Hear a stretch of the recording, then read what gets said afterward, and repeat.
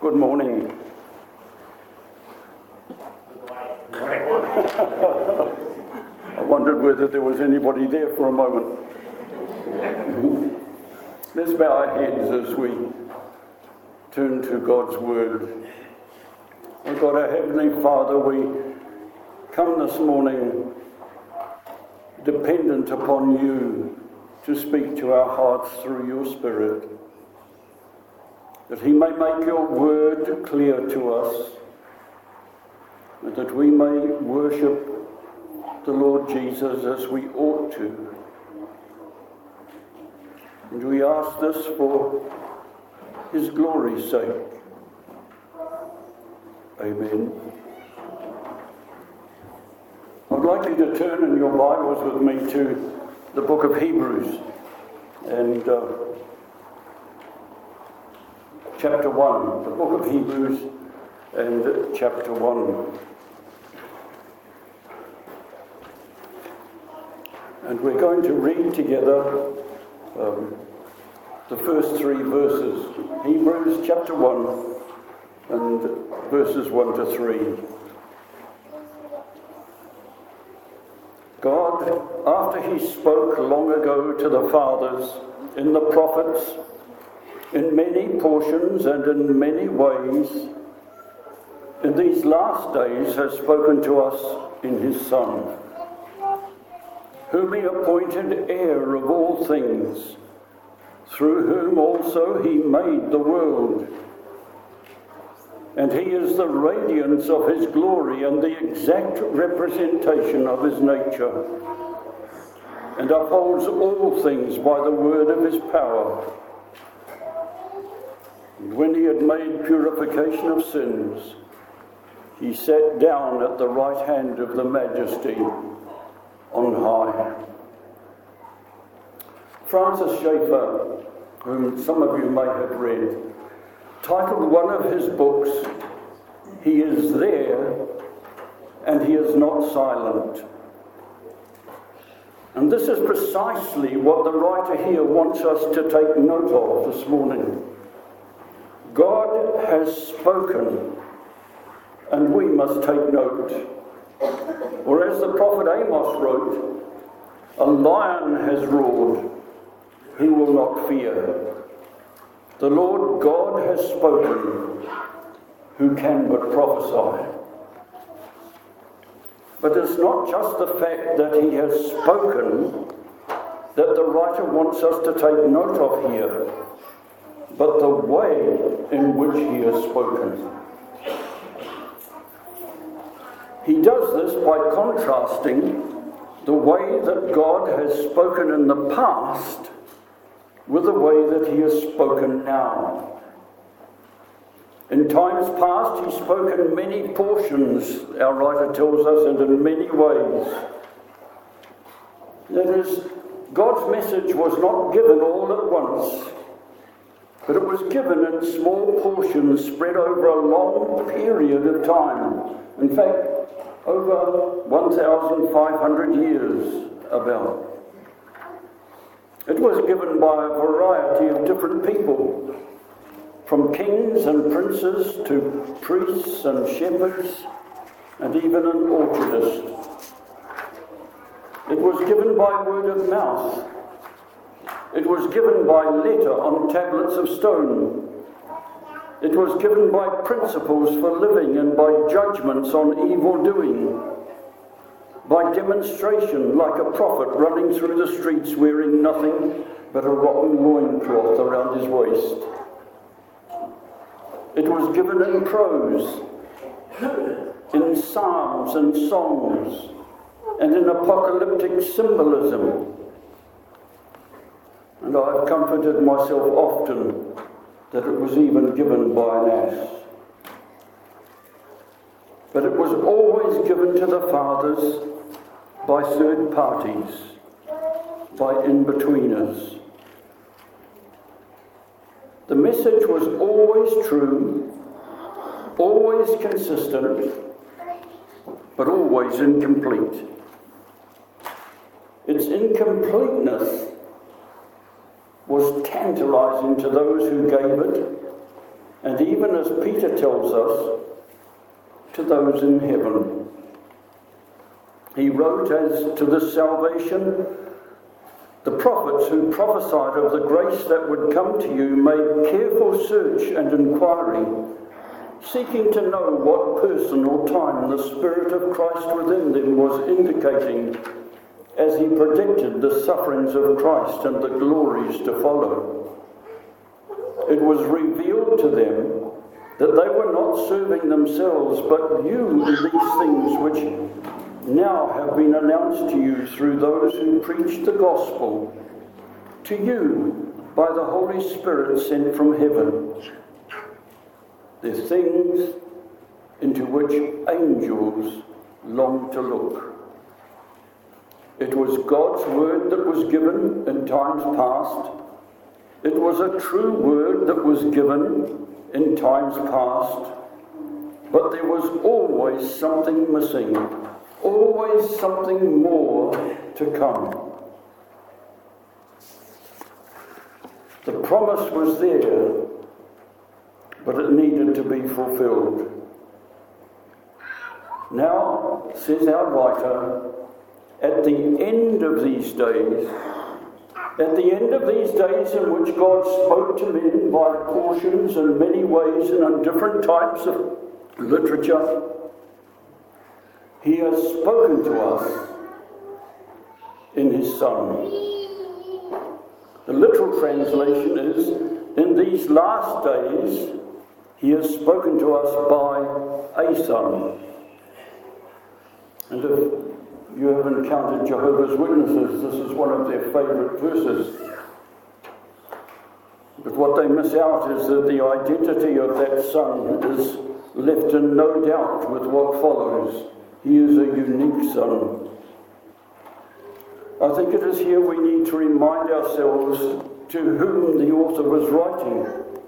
We don't know exactly where they lived, but it is almost certain from the contents of the letter that they were, as the title suggests, Hebrew Christians. The point that really concerns us here, though, is that they have had in the past a strong faith. For instance, in chapter 10 we read, "But remember the former days, when after being enlightened you endured a great conflict of suffering, partly by being made a public spectacle through reproaches and tribulations, and partly by becoming sharers with those who were so treated. And you accepted joyfully the seizure of your property because of their faith. But they now appear to be wavering in that faith. And the writer wishes to encourage them to continue in that faith. Therefore, he says, do not throw away your confidence, which has a great reward. For you have need of endurance, so that when you have done the will of God, you may receive what is promised. He encourages them on the basis of the person who is doing these things. Having spoken in the past by prophets, God now speaks in a more personal, a more absolute way. For in these last days, he has spoken to us in his Son. And who is this Son who speaks to us? Well, our author gives us 7 things that distinguish the Son about whom he speaks from all those who previously spoke the word of God. And the first thing he gives us is that he is appointed heir of all things. The Lord Jesus, when he came, inherited the responsibility for a cursed estate. He inherited the responsibility of redeeming a creation and a people who was under God's curse. But in chapter 53 and verse 10 of Isaiah, God's promise that God gave to the Son in eternity is recorded for us. That if he would render himself as a guilt offering, he will see his offspring, he will prolong his days, and the good pleasure of the Lord will prosper in his hand. What Adam lost through carelessly listening to another voice and exercising his independence by following his own desires, God places in the hands of his Son, into the hands of a second Adam, the last Adam. There is a story I once heard of a boy who lost his prized yacht because as he played with it, it sailed beyond his reach.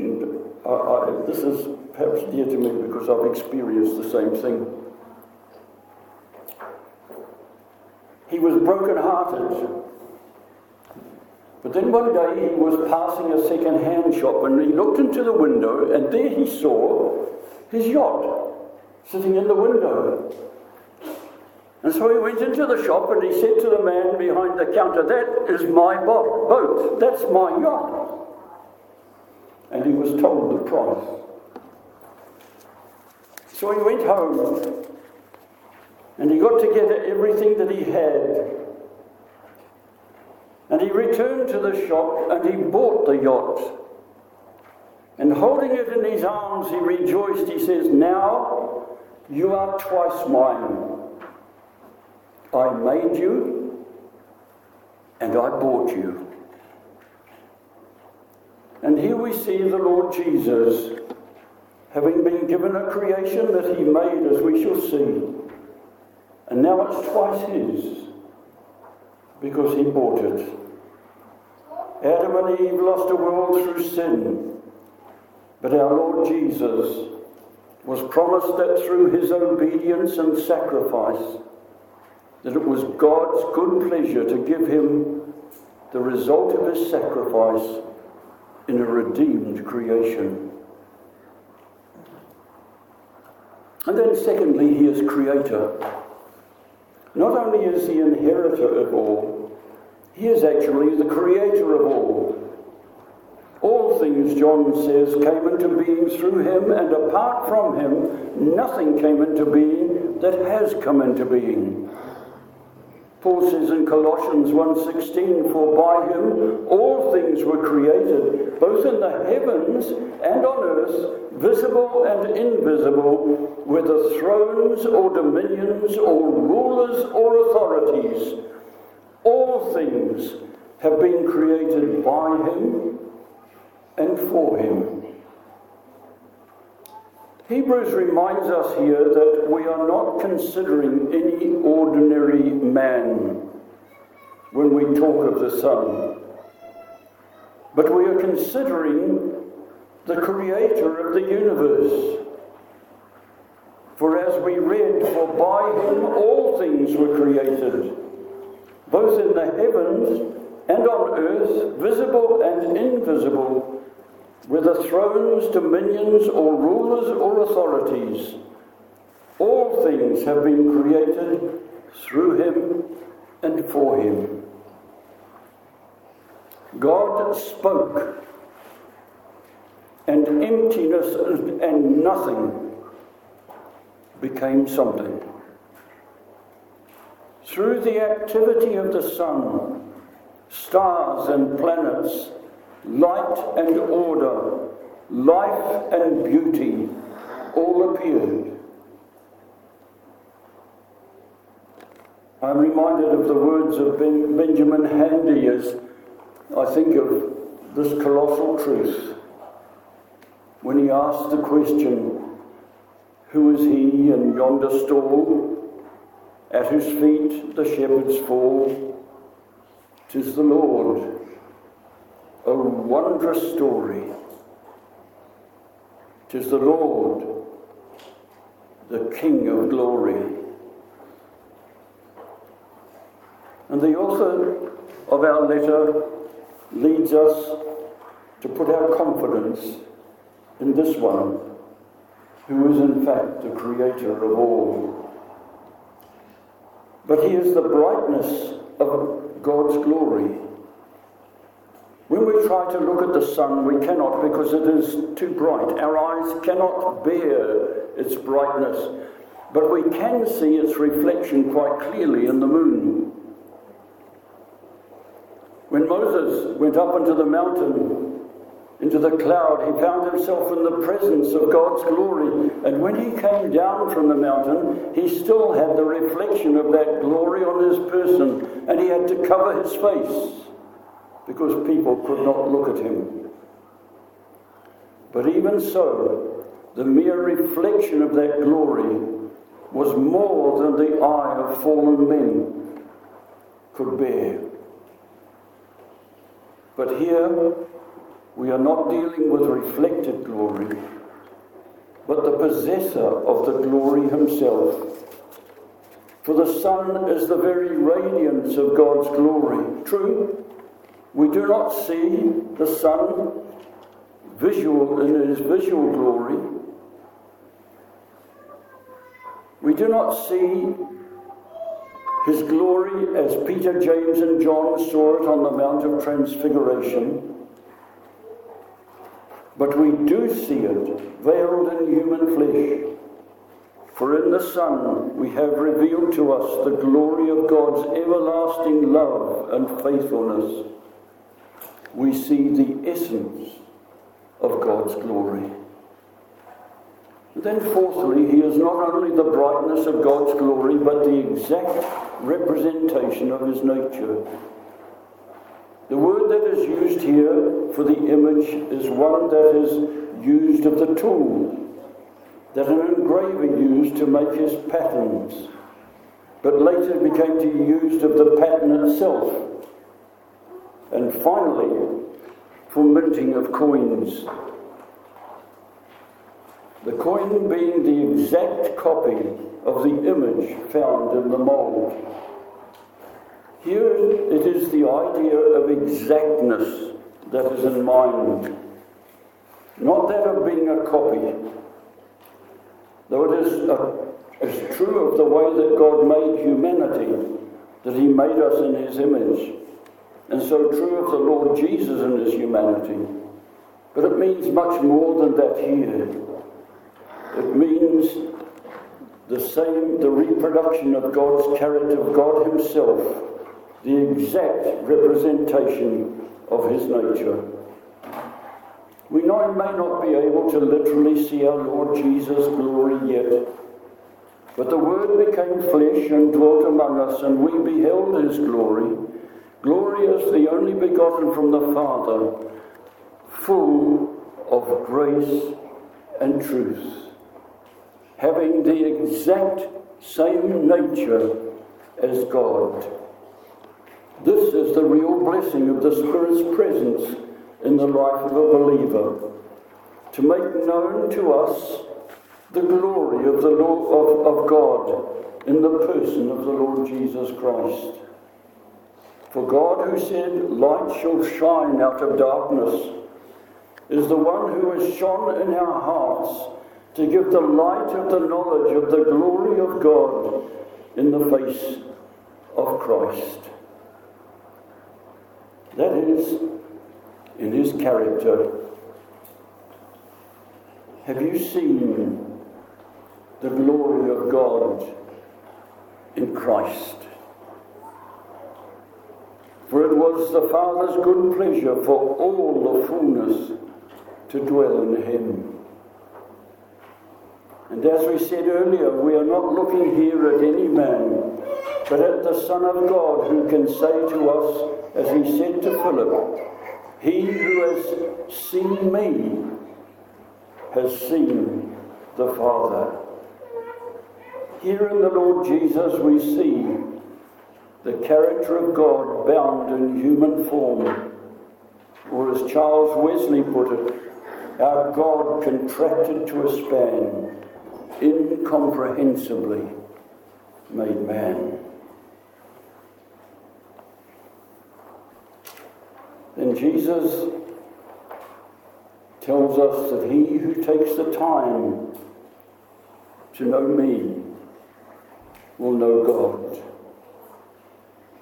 Can you afford, in the light of who he is, not to take the time to know him and to put your confidence in him and in what he promises?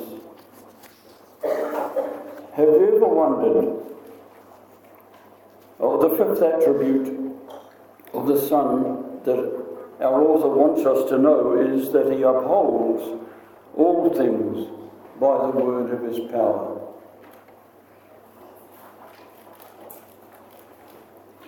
Have you ever wondered how things stay together? I've often thought of this while I've been up in an aeroplane and asked myself, how do we stay up here? What makes iron hard and water hang together as a liquid? Well, if I start thinking a little bit deeper, what gives life to things? Or even, why am I me? Why am I who I am? It may be very strong, like iron. When I was a few years back, when Joan and I were at Bible school, or just after, was the time when Star Wars came out. And we were introduced, if you remember, for those of you who are Star Wars fans, we were introduced to the Force. And we were introduced to the message that if you allowed yourself to be, how can I put it? If you submitted yourself to the Force, it could become part of you. And you could become like Luke Skywalker and become part of the Force. And we're told that the Force holds the universe together. But the sad thing about that Force is that, in fact, it is less than I am. It may be very strong, but it cannot speak. It cannot know. It cannot reason. It cannot befriend me. It is just impersonal power. Now, the Word of God is very clear on this point.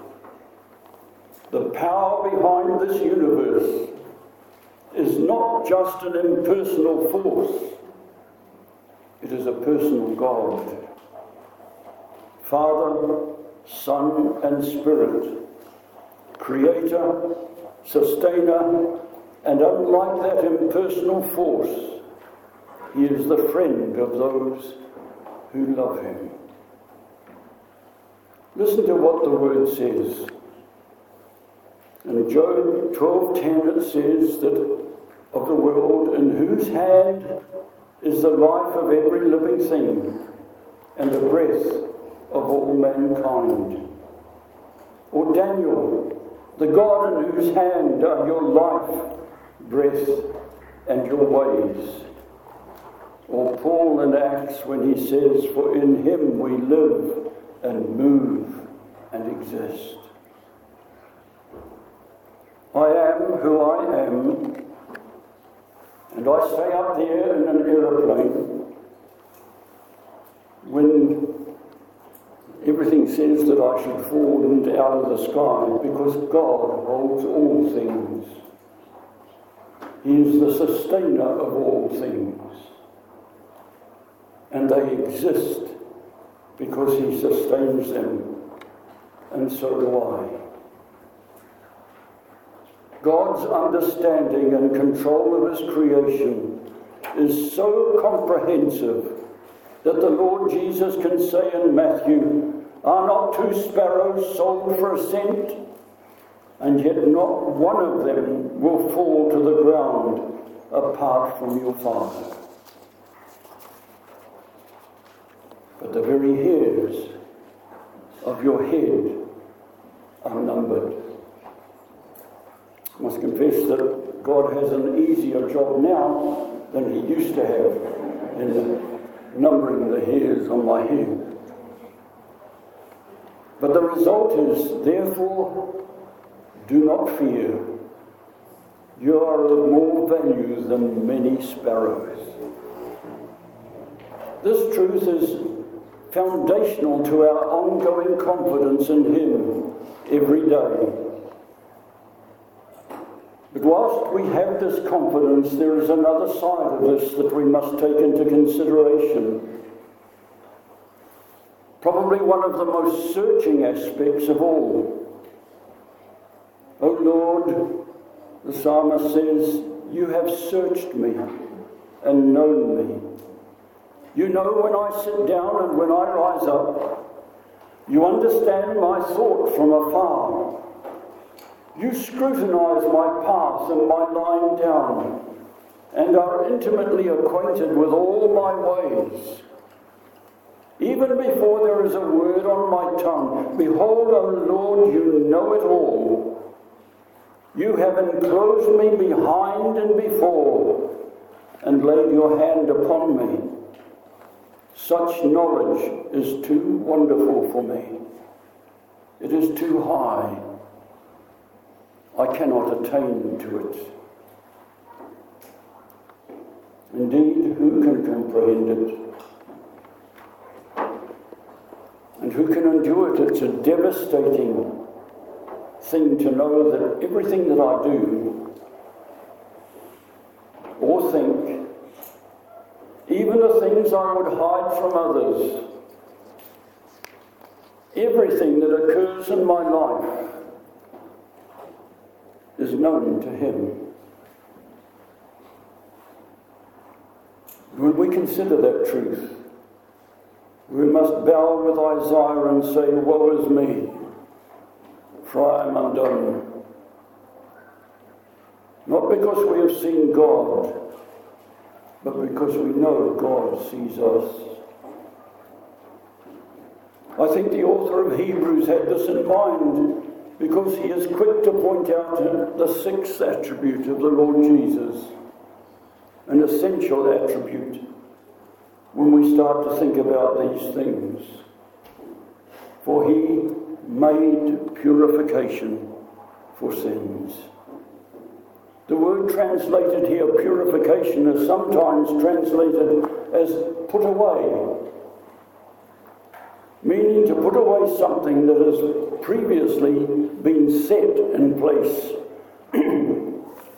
Or we may say today, set in concrete. It refers to my sin as the source of my rebellion.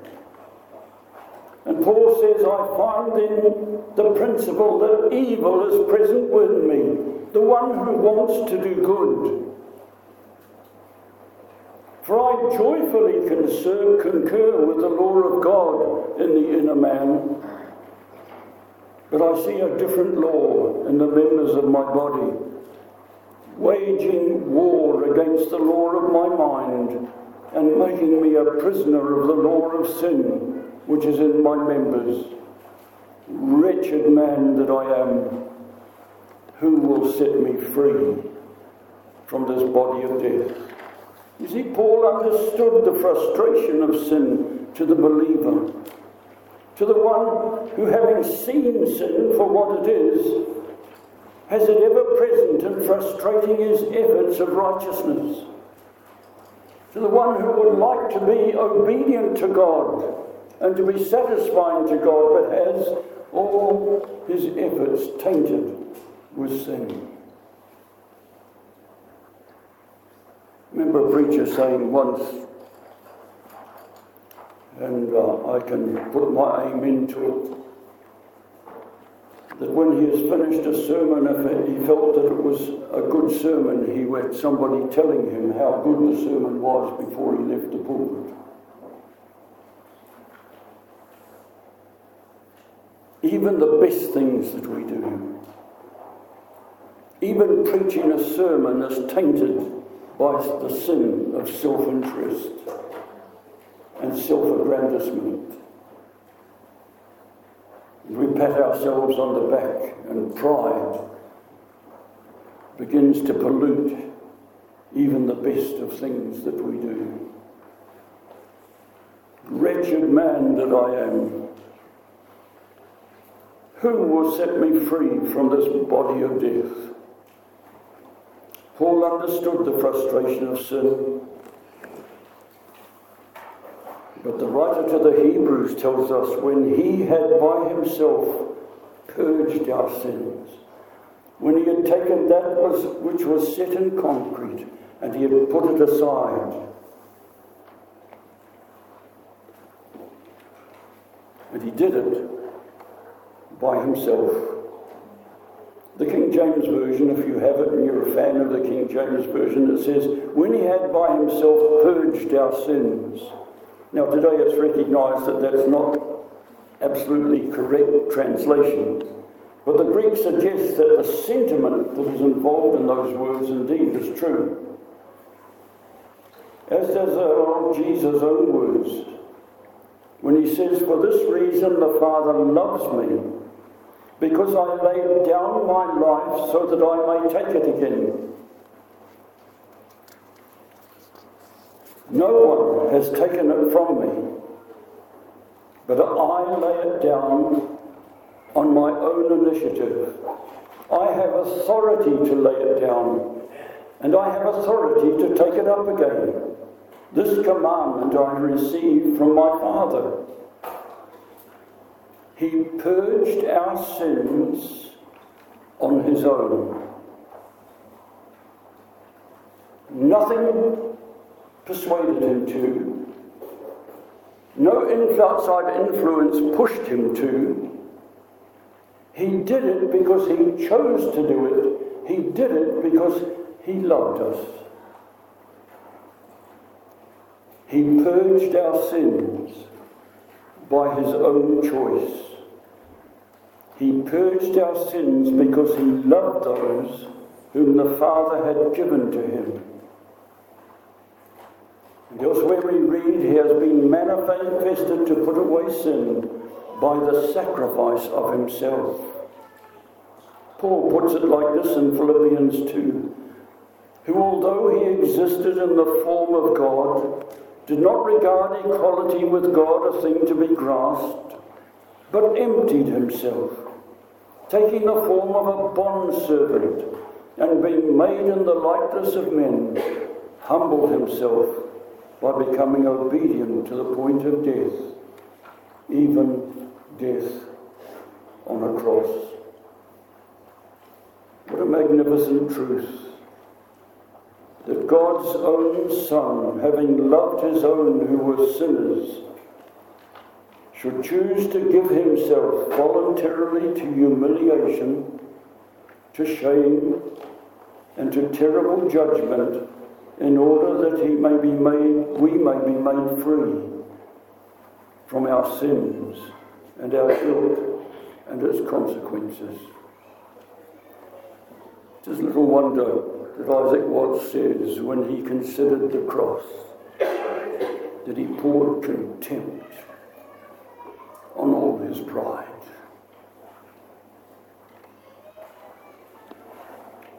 What a debt of love we owe him, who has by his death cancelled out the certificate of debt consisting of decrees against us. He has taken it out of the way, having nailed it to the cross. What of you this morning? Do you know this man? Can you say with Paul, after seeing your sin, that there is therefore now no condemnation for those who are in Christ Jesus? For the law of the Spirit of life in Christ Jesus has set you free from the law of sin and death, because of who he is. Or do you still wonder if his lovers and his actions can extend to you? Charles Wesley pondered this thought and wrote, "And can it be that I should gain an interest in the Saviour's blood, Died he for me who caused his pain? For me, who him to death pursued. Amazing love.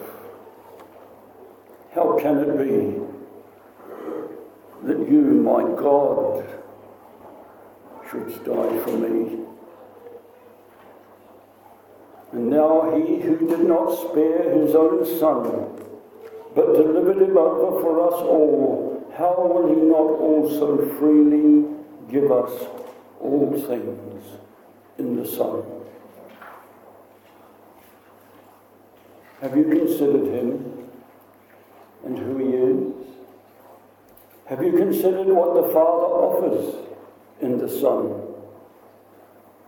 Thousands have found life and hope in accepting what he does and what he has done to make them right with God. Then finally, the seventh thing that the writer to the Hebrews wants us to understand about the Son whom God has spoken to us through. He is an exalted Saviour, who, when he had made purification of sins, he sat down at the right hand of the Majesty on high. While the Lord Jesus was hanging on the cross,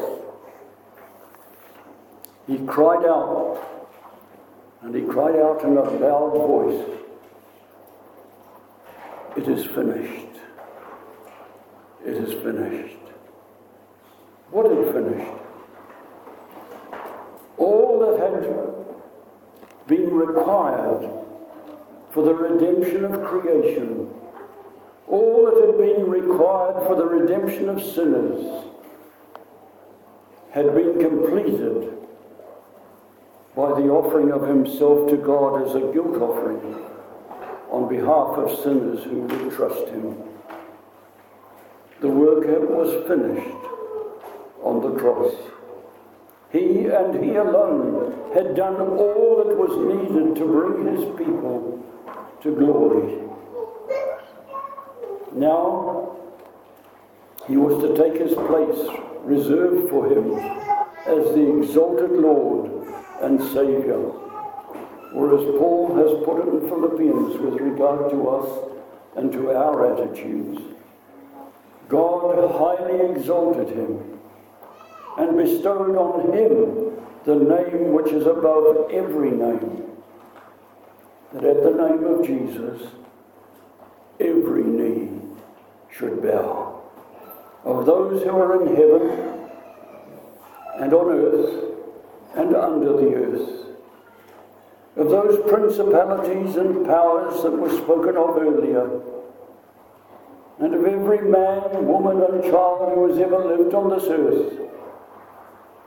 Every tongue will confess that Jesus Christ is Lord, to the glory of God the Father. And of course the question for us today is, have you bowed your knee to him who is the Lord of glory? On the Mount of Transfiguration, the Lord Jesus stood with Moses and Elijah, who represented those who spoke in times past. But while they were there and speaking about what those in times past had spoken of, there was a voice that came from heaven and said, This is my beloved Son. Listen to him." So God, after he spoke long ago to the fathers and the prophets in many portions and in many ways, in these last days has spoken to us in his Son. Listen to him. What more can be said? And to you he has said, who've come to Jesus. Let's pray. O God, our Heavenly Father, we pray that you would help us to see and to understand who our Lord Jesus is. Help us to see and to understand the extent of his love. Help us to see and understand the extent of that salvation which he has won for us. O God, our Father, help us to glorify him in the response of our hearts and in the way that we live, because we ask it in Jesus' name and for his glory. Amen.